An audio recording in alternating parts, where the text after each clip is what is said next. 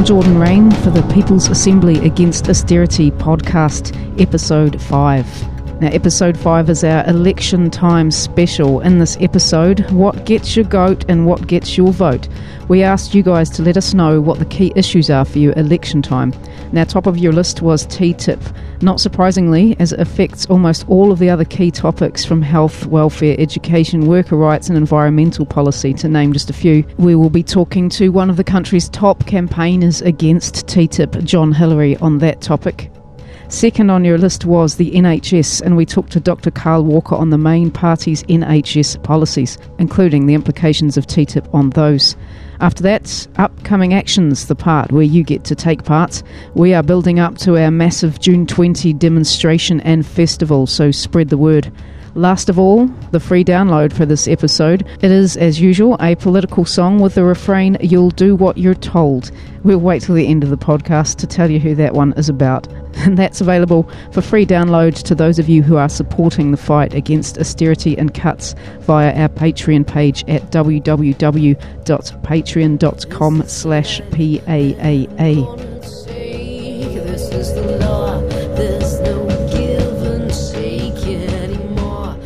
So first up, the main party policies on the NHS. And we are very pleased to have back Dr. Carl Walker, who has worked for a long period of time in the area of mental health. And he is also a member of the National Health Action Party. He's the candidate for East Worthing and Shoreham. Welcome back, Dr. Walker. The Conservatives are saying they want to put an extra £2 billion into the NHS. They're calling for an extra $8 billion a year above inflation by 2020. They've got other things in there, like everyone will be able to see a GP 7 days a week by 2020, and that they're going to recruit 5,000 more doctors. The problem is, when they were asked the other week where they would get this money from, they were completely stumped. Have they come up with any answers in the meantime as to where this money is going to appear from? No, they certainly have not. What ultimately has happened is that they committed $2 billion a year back in the autumn statement, the Chancellor's autumn statement, and they made the tactical decision that that would be sufficient to address any concerns about NHS. But of course, Simon Stevens' report and the King's Fund have both said that the NHS needs between 5 and 8 billion, probably more like 8 billion just to stand still. And with them losing ground on this particular area, that is the NHS, they've obviously made a tactical decision to just come up with a number and not really worry too hard about actually justifying it. And it's exasperating because normally in my experience, parties make some kind of attempt when you announce huge budget commitments to talk about where it's coming from, but it really hasn't been discussed whatsoever. Yes, whereas Labour have made at least some attempt to see where it's coming from, haven't they? But they do seem to be playing a numbers game as well, saying things like, we're going to put an extra $2.5 billion above the Conservatives' $2 billion, and it's going to come from mansion tax and various other corporation taxes. Yeah, there's two problems with Labour's commitment. On the plus side, they have made an attempt to try to say where the money is going to come from. But problematically, first of all, it won't go anywhere near enough to cover the amount that the NHS needs. £2.5 billion per year will simply not do it. Secondly, they've decided to pull it from mansion tax, which as far as taxes that are designed to tax wealth or indeed to tax property, there are far, far better, far more efficient ways to do it than a mansion tax. So their policy on it, whilst you could argue it moves in the right direction in terms of being progressive, in terms of the actual NHS, how it runs and what it needs on a day-to-day basis, it will not be covered by what Labour has put forward. It's quite a telling story too when we look at where the funds are targeted. Targeting itself only happens when you aren't putting up enough funds to make the whole system function adequately again. So we've got the Conservatives there targeting A&E, which is where you end up if the rest of the system is overloaded, like you don't get appointments in time or you don't get the care that you need earlier on in the picture. So they're not actually doing anything to help prevent people ending up in critical condition. They're just treating them shortly before it's too late, when surely it would make more sense to make sure that less people found themselves in that state in the first place. Well, that's it. And ultimately what you're seeing now, we did a talk where a group of GPs from around the country, I organised a talk down here in the South Coast. And what GPs were saying was they are finding themselves in a position where the queues are getting longer and longer and people are waiting longer and longer for a waiting time. And when they were asked by a member of the public, why is this the case? What they said was, and it's not just A&E, although A&E is a particular issue, they said that the reason that the GPs waiting times are increasing so much, or a big reason, is due to the massive cuts in social care. You know, if you look at the cuts in social care in this Parliament alone, you're looking at something in the region of 30%. And what happens is, you know, you still have that need. People who are elderly or vulnerable or in some sense need support end up either going to their GP or going to A&E, and it is an absolute false economy. The cuts that we've seen in this Parliament to the social care budget have been really very poorly thought through and have been very, very damaging for a lot of people, as well as the health infrastructure. And then we've got Labour, don't we, targeting mental health, which is exactly your specialty area. And it does seem to me that they are, again, just dealing with the end result of a culture of austerity that has put a lot of stress on people both mentally and physically. So we've got the Conservatives sorting people out once it's so bad that they're an accident and emergency, and we've got Labour offering to sort people out once it's gotten so bad that they have a nervous breakdown. It might be my cynicism coming through about both parties, but would it be an accurate description?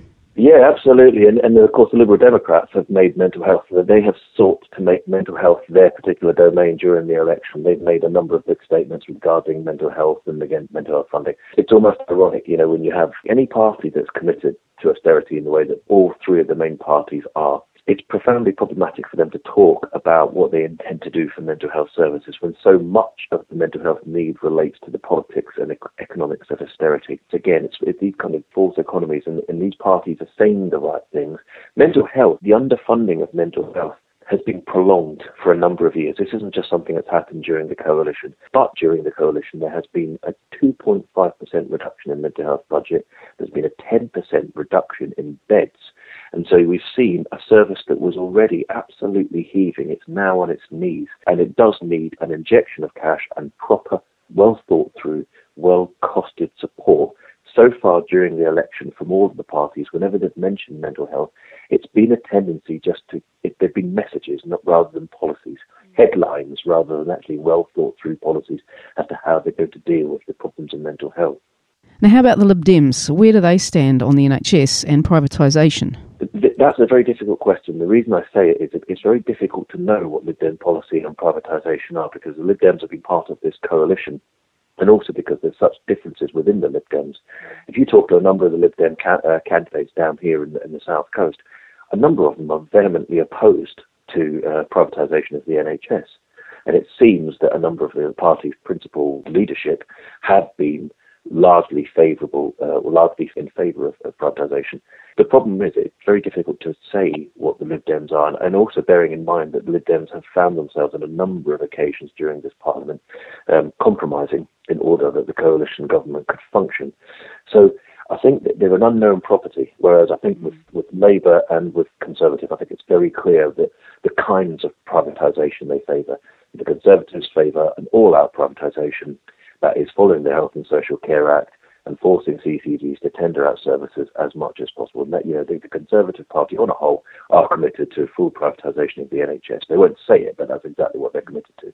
Labour government are committed to the internal market, so they're still committed to this notion that competition in public health is a good thing, which it isn't.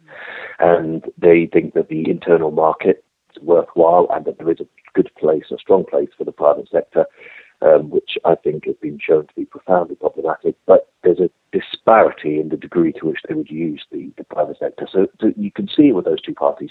The Liberal Democrats, I think it depends on what they look like, who their leadership is after the election, and who, if anyone, they end up going into coalition with. That does bring us to a very important point, actually, because the Lib Dems are also, of course, pro-TTIP. Now, if TTIP goes through, the parts of the NHS that have already been privatised, if they try and put them back into the public sector, governments can be sued.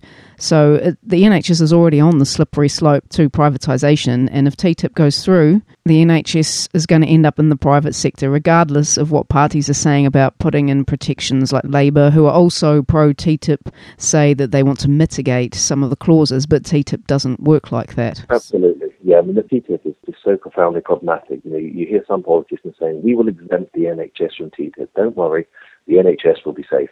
There are two problems with that. First of all, there's no evidence that parties currently have the capacity, the legal ability to actually exempt the NHS from TTIP. But secondly, actually the problem here is TTIP as a whole. It's not about the NHS and how it relates to TTIP. The problem is that TTIP is an affront to democracy. That's ultimately what it is. What you have is a situation with TTIP, and TTIP follows on, it hasn't come from nowhere. If you look at the way that NAFTA, the North American Free Trade Association deal between Mexico, Canada, and US in the mid-90s, and then they generated, there was a deal called the Multilateral Agreement on Investment, which fell through. This is something that's been building through, and it's taking different forms, but ultimately the idea is to seek to reduce democratic accountability and increase the capacity of multinational corporations in order for them to be able to act the way that they wish to act in order to make profits. And that is the bottom line. And I think TTIP is problematic, but it's not just problematic with regards to the NHS. It's problematic because it's fundamentally undemocratic. Yep. If you vote in a government, you like the idea that that government are accountable to the people that's voted them in, and that the government itself can take decisions as a result of having been voted in to protect people. What TTIP does is it takes away that accountable democratic government's capacity to make those decisions. The decisions are taken when they're given to a group of solicitors to make, and the way in which this is done is very often hidden, and sometimes the decisions are arbitrary. And ultimately what you can have is governments with very, very tight budgets facing the possibility of being sued because it's trying to protect the people of the country against potential health hazards or potential low standards or food regulation or potential problems with the ways in which employees are protected. Yeah. It's really very damaging. So really, as a rough summary, we have the Conservatives who want to fully privatise the NHS but don't feel the need to say so because their full support of TTIP makes it inevitable and clear. We've got Labour saying they want to protect the NHS because they know it will come under threat through their own support of TTIP. And then we've got the Lib Dems who are undecided on whether to openly state that they want the privatisation of the NHS or not, but whose support of TTIP also makes privatisation inevitable. For anyone with the NHS at the top of their list in terms of what gets their vote, what can they do? Are there things that voters can look for to see who might be a good choice?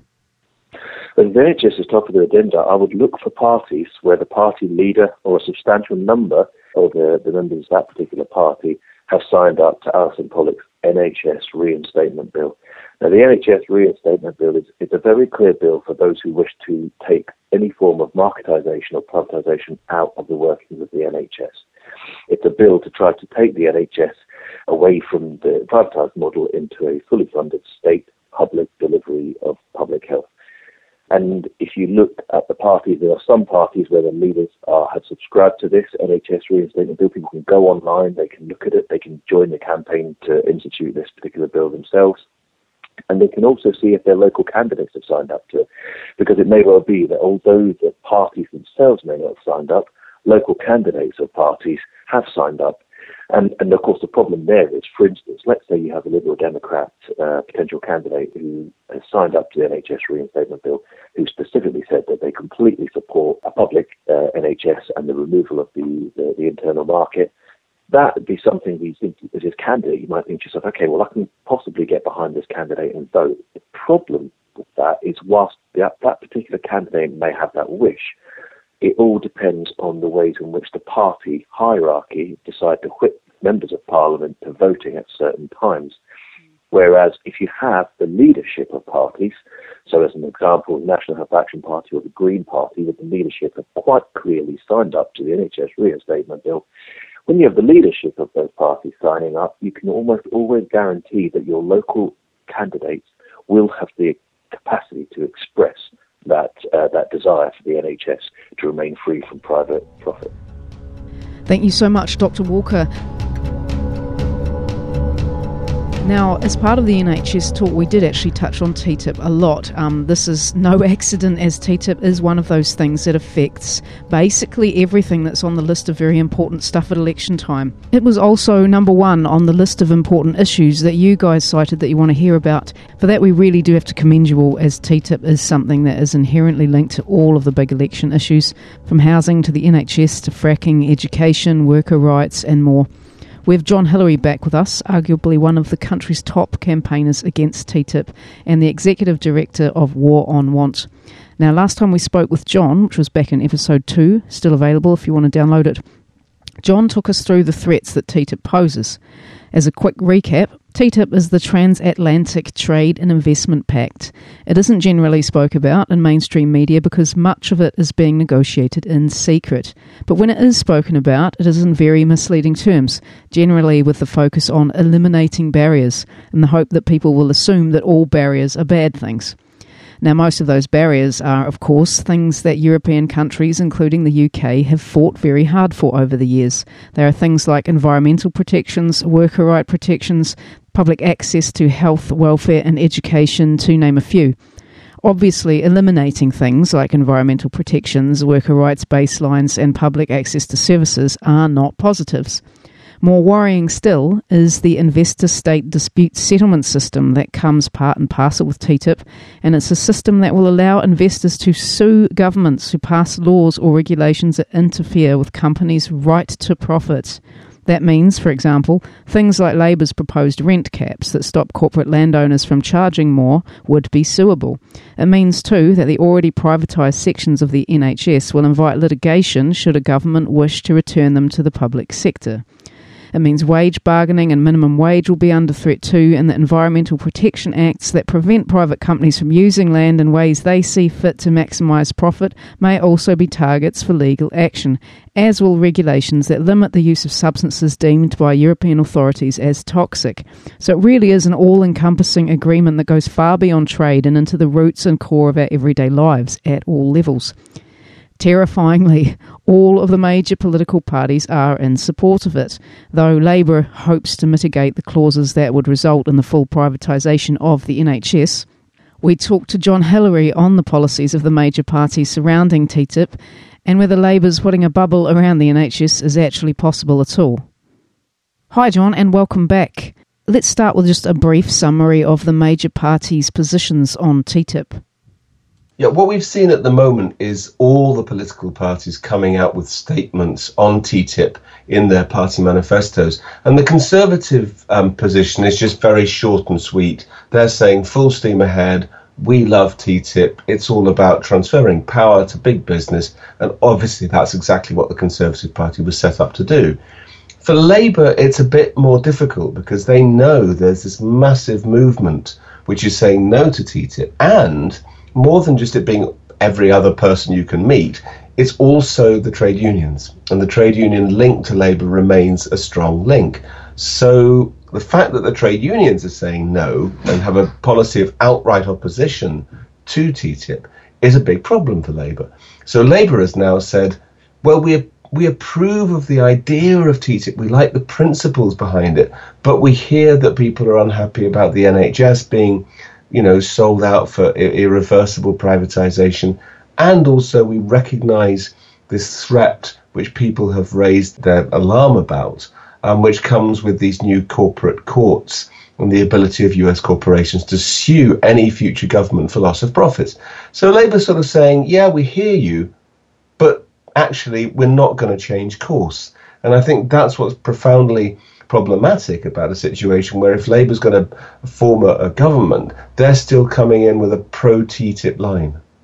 Now, many of us following TTIP have read that Labour are suggesting sort of fix-up tactics for TTIP. So they're trying to put a bubble around the NHS, for example, whilst keeping TTIP. They want TTIP, but they're very aware of public dissatisfaction with things like the NHS being undermined. Is this approach actually doable? Because it sounds like they're treating TTIP as a sort of Lego kit where they can just detach the bits they don't want. And given that law doesn't really work like that, is this a realistic or doable suggestion? No, it really isn't. And, Labour is playing fast and loose here. They know that the central principles of TTIP are the problem. That idea that everything has to be subordinated to the needs of capital, to this profit-making imperative. And that means not just the NHS. Look at all of the other public services which will be in the frame. Education, rail. If you want to renationalise the railways, forget it. Once you've opened up a market like that, you can't get it back when it's already been included in a trade deal. But there's water, there's sewerage, there's the postal services, financial services, which we would like to see coming into a proper public control. All of these will be lost irrevocably. And then, on top of that, this idea that in the future, if you ever want to raise standards, whether it be environmental standards or labour standards or food safety standards, you'll be clobbered by so many lawsuits that no government will ever consider that a possibility. So I think it's completely wrong to suggest you can have a people-friendly TTIP, as Labour would like us to believe. Everything about TTIP is a disaster, and that's why we just say no, get rid of it altogether. It really is a bit of a no possible win situation with all the major parties on TTIP, unless you're lucky enough to be able to vote for the Scottish National Party, who are more against than for. What can we do as voters to try and make sure that when we cast our vote, it doesn't just end up supporting TTIP's going through? Well, the first advice I'd give is to go to our website, thewaromont.org, where you'll see that one of the most recent news pieces we've put up is a page which actually takes the TTIP section from every single one of the party manifestos. That's the Greens, both the Scottish Greens and the Greens in England and Wales. Also Tusk, the Trade Union Socialist Coalition, Left Unity, Plaid. All of the parties are in there, except actually we're still waiting for the Scottish National Party, and I think that's going to be interesting because the SNP has blown a bit hot and cold on this in the past. But my advice to people is have a look at this, then think about all of the other things that you want to make a protest vote or you want to really get into the political domain, and make your choice accordingly. Obviously, we're not going to suggest to everybody how they vote. How people vote is entirely up to them. But I do think it's really important for people to see this as a key moment in our democratic lives. It's by far not the only one. And let's be frank, there are many more powerful things we can do every 5 years than just putting a cross on a piece of paper.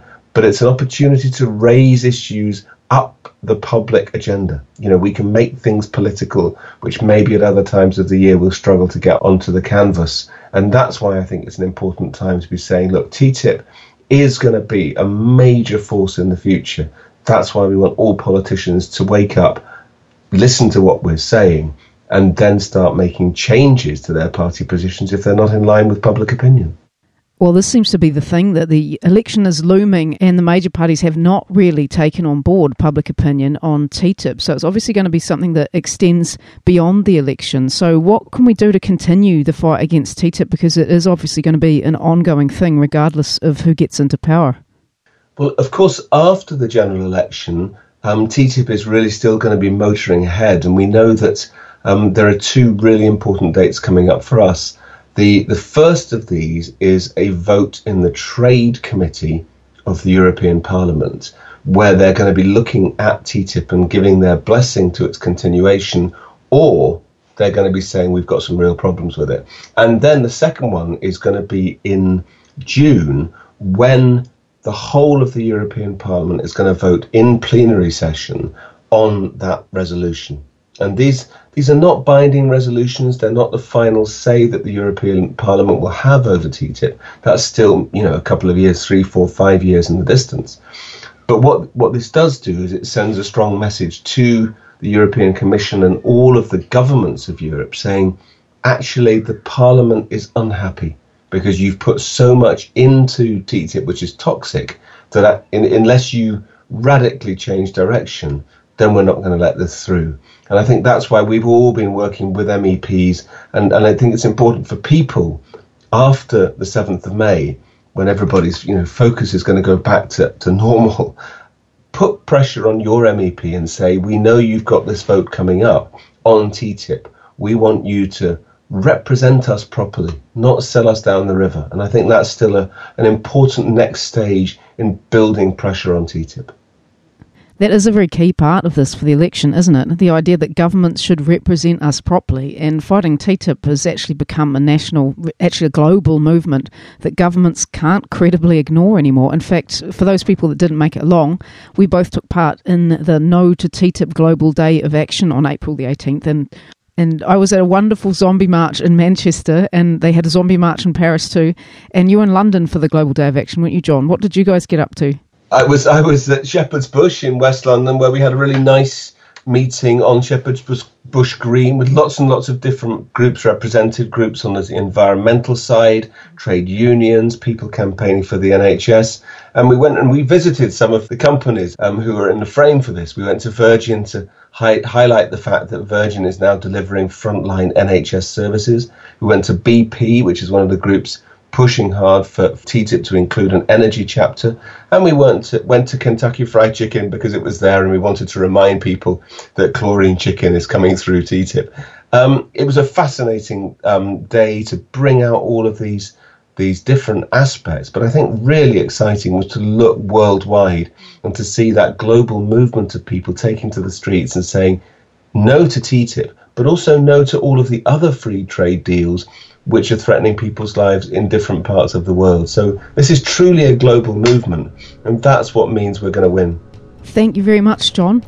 And for those of you who are interested in more in-depth information on TTIP, you can go back to episode 2 of the People's Assembly Against Austerity podcast, where we interview John Hillary in depth about the implications of TTIP.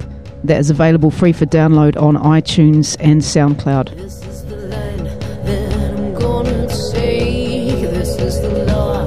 There's no give and take anymore. To our upcoming actions, the part where you get to take part. Of course, first on the list is the June 20 demo. It's going to be a huge demo and also a festival at the same time. It's where we all get to go out together, have a voice and be heard, and demand from the new government, whoever gets into power, that we end austerity now. Now, it's more than just a demonstration. It is also a festival. There'll be stalls. There'll be all sorts of things going on, so it's not to be missed. That's June the 20th. Spread the word. We also have on Saturday, April the 25th at 10:30am, the Derby TUC Silk Mill March and Rally. Further details available on our website at thepeoplesassembly.org.uk. We also have some People's Question Times coming up. These are very popular. There's one in Cardiff on Thursday, April the 23rd at 6:30pm. We have the Black Country People's Question Time. That is Thursday, April the 30th at 6:45pm at the New Hampton Arts Centre. Now, last of all, for our subscribers, this song is one of my own, partly because I didn't have time to contact the other political bands I know to get a track. This is a song called The Annihilation Sequence. It is about David Cameron's sort of central policy, really, in that we should all just do what we're told. It is available for a free download for those of you who have subscribed to the Patreon site and whose support goes directly into fighting austerity.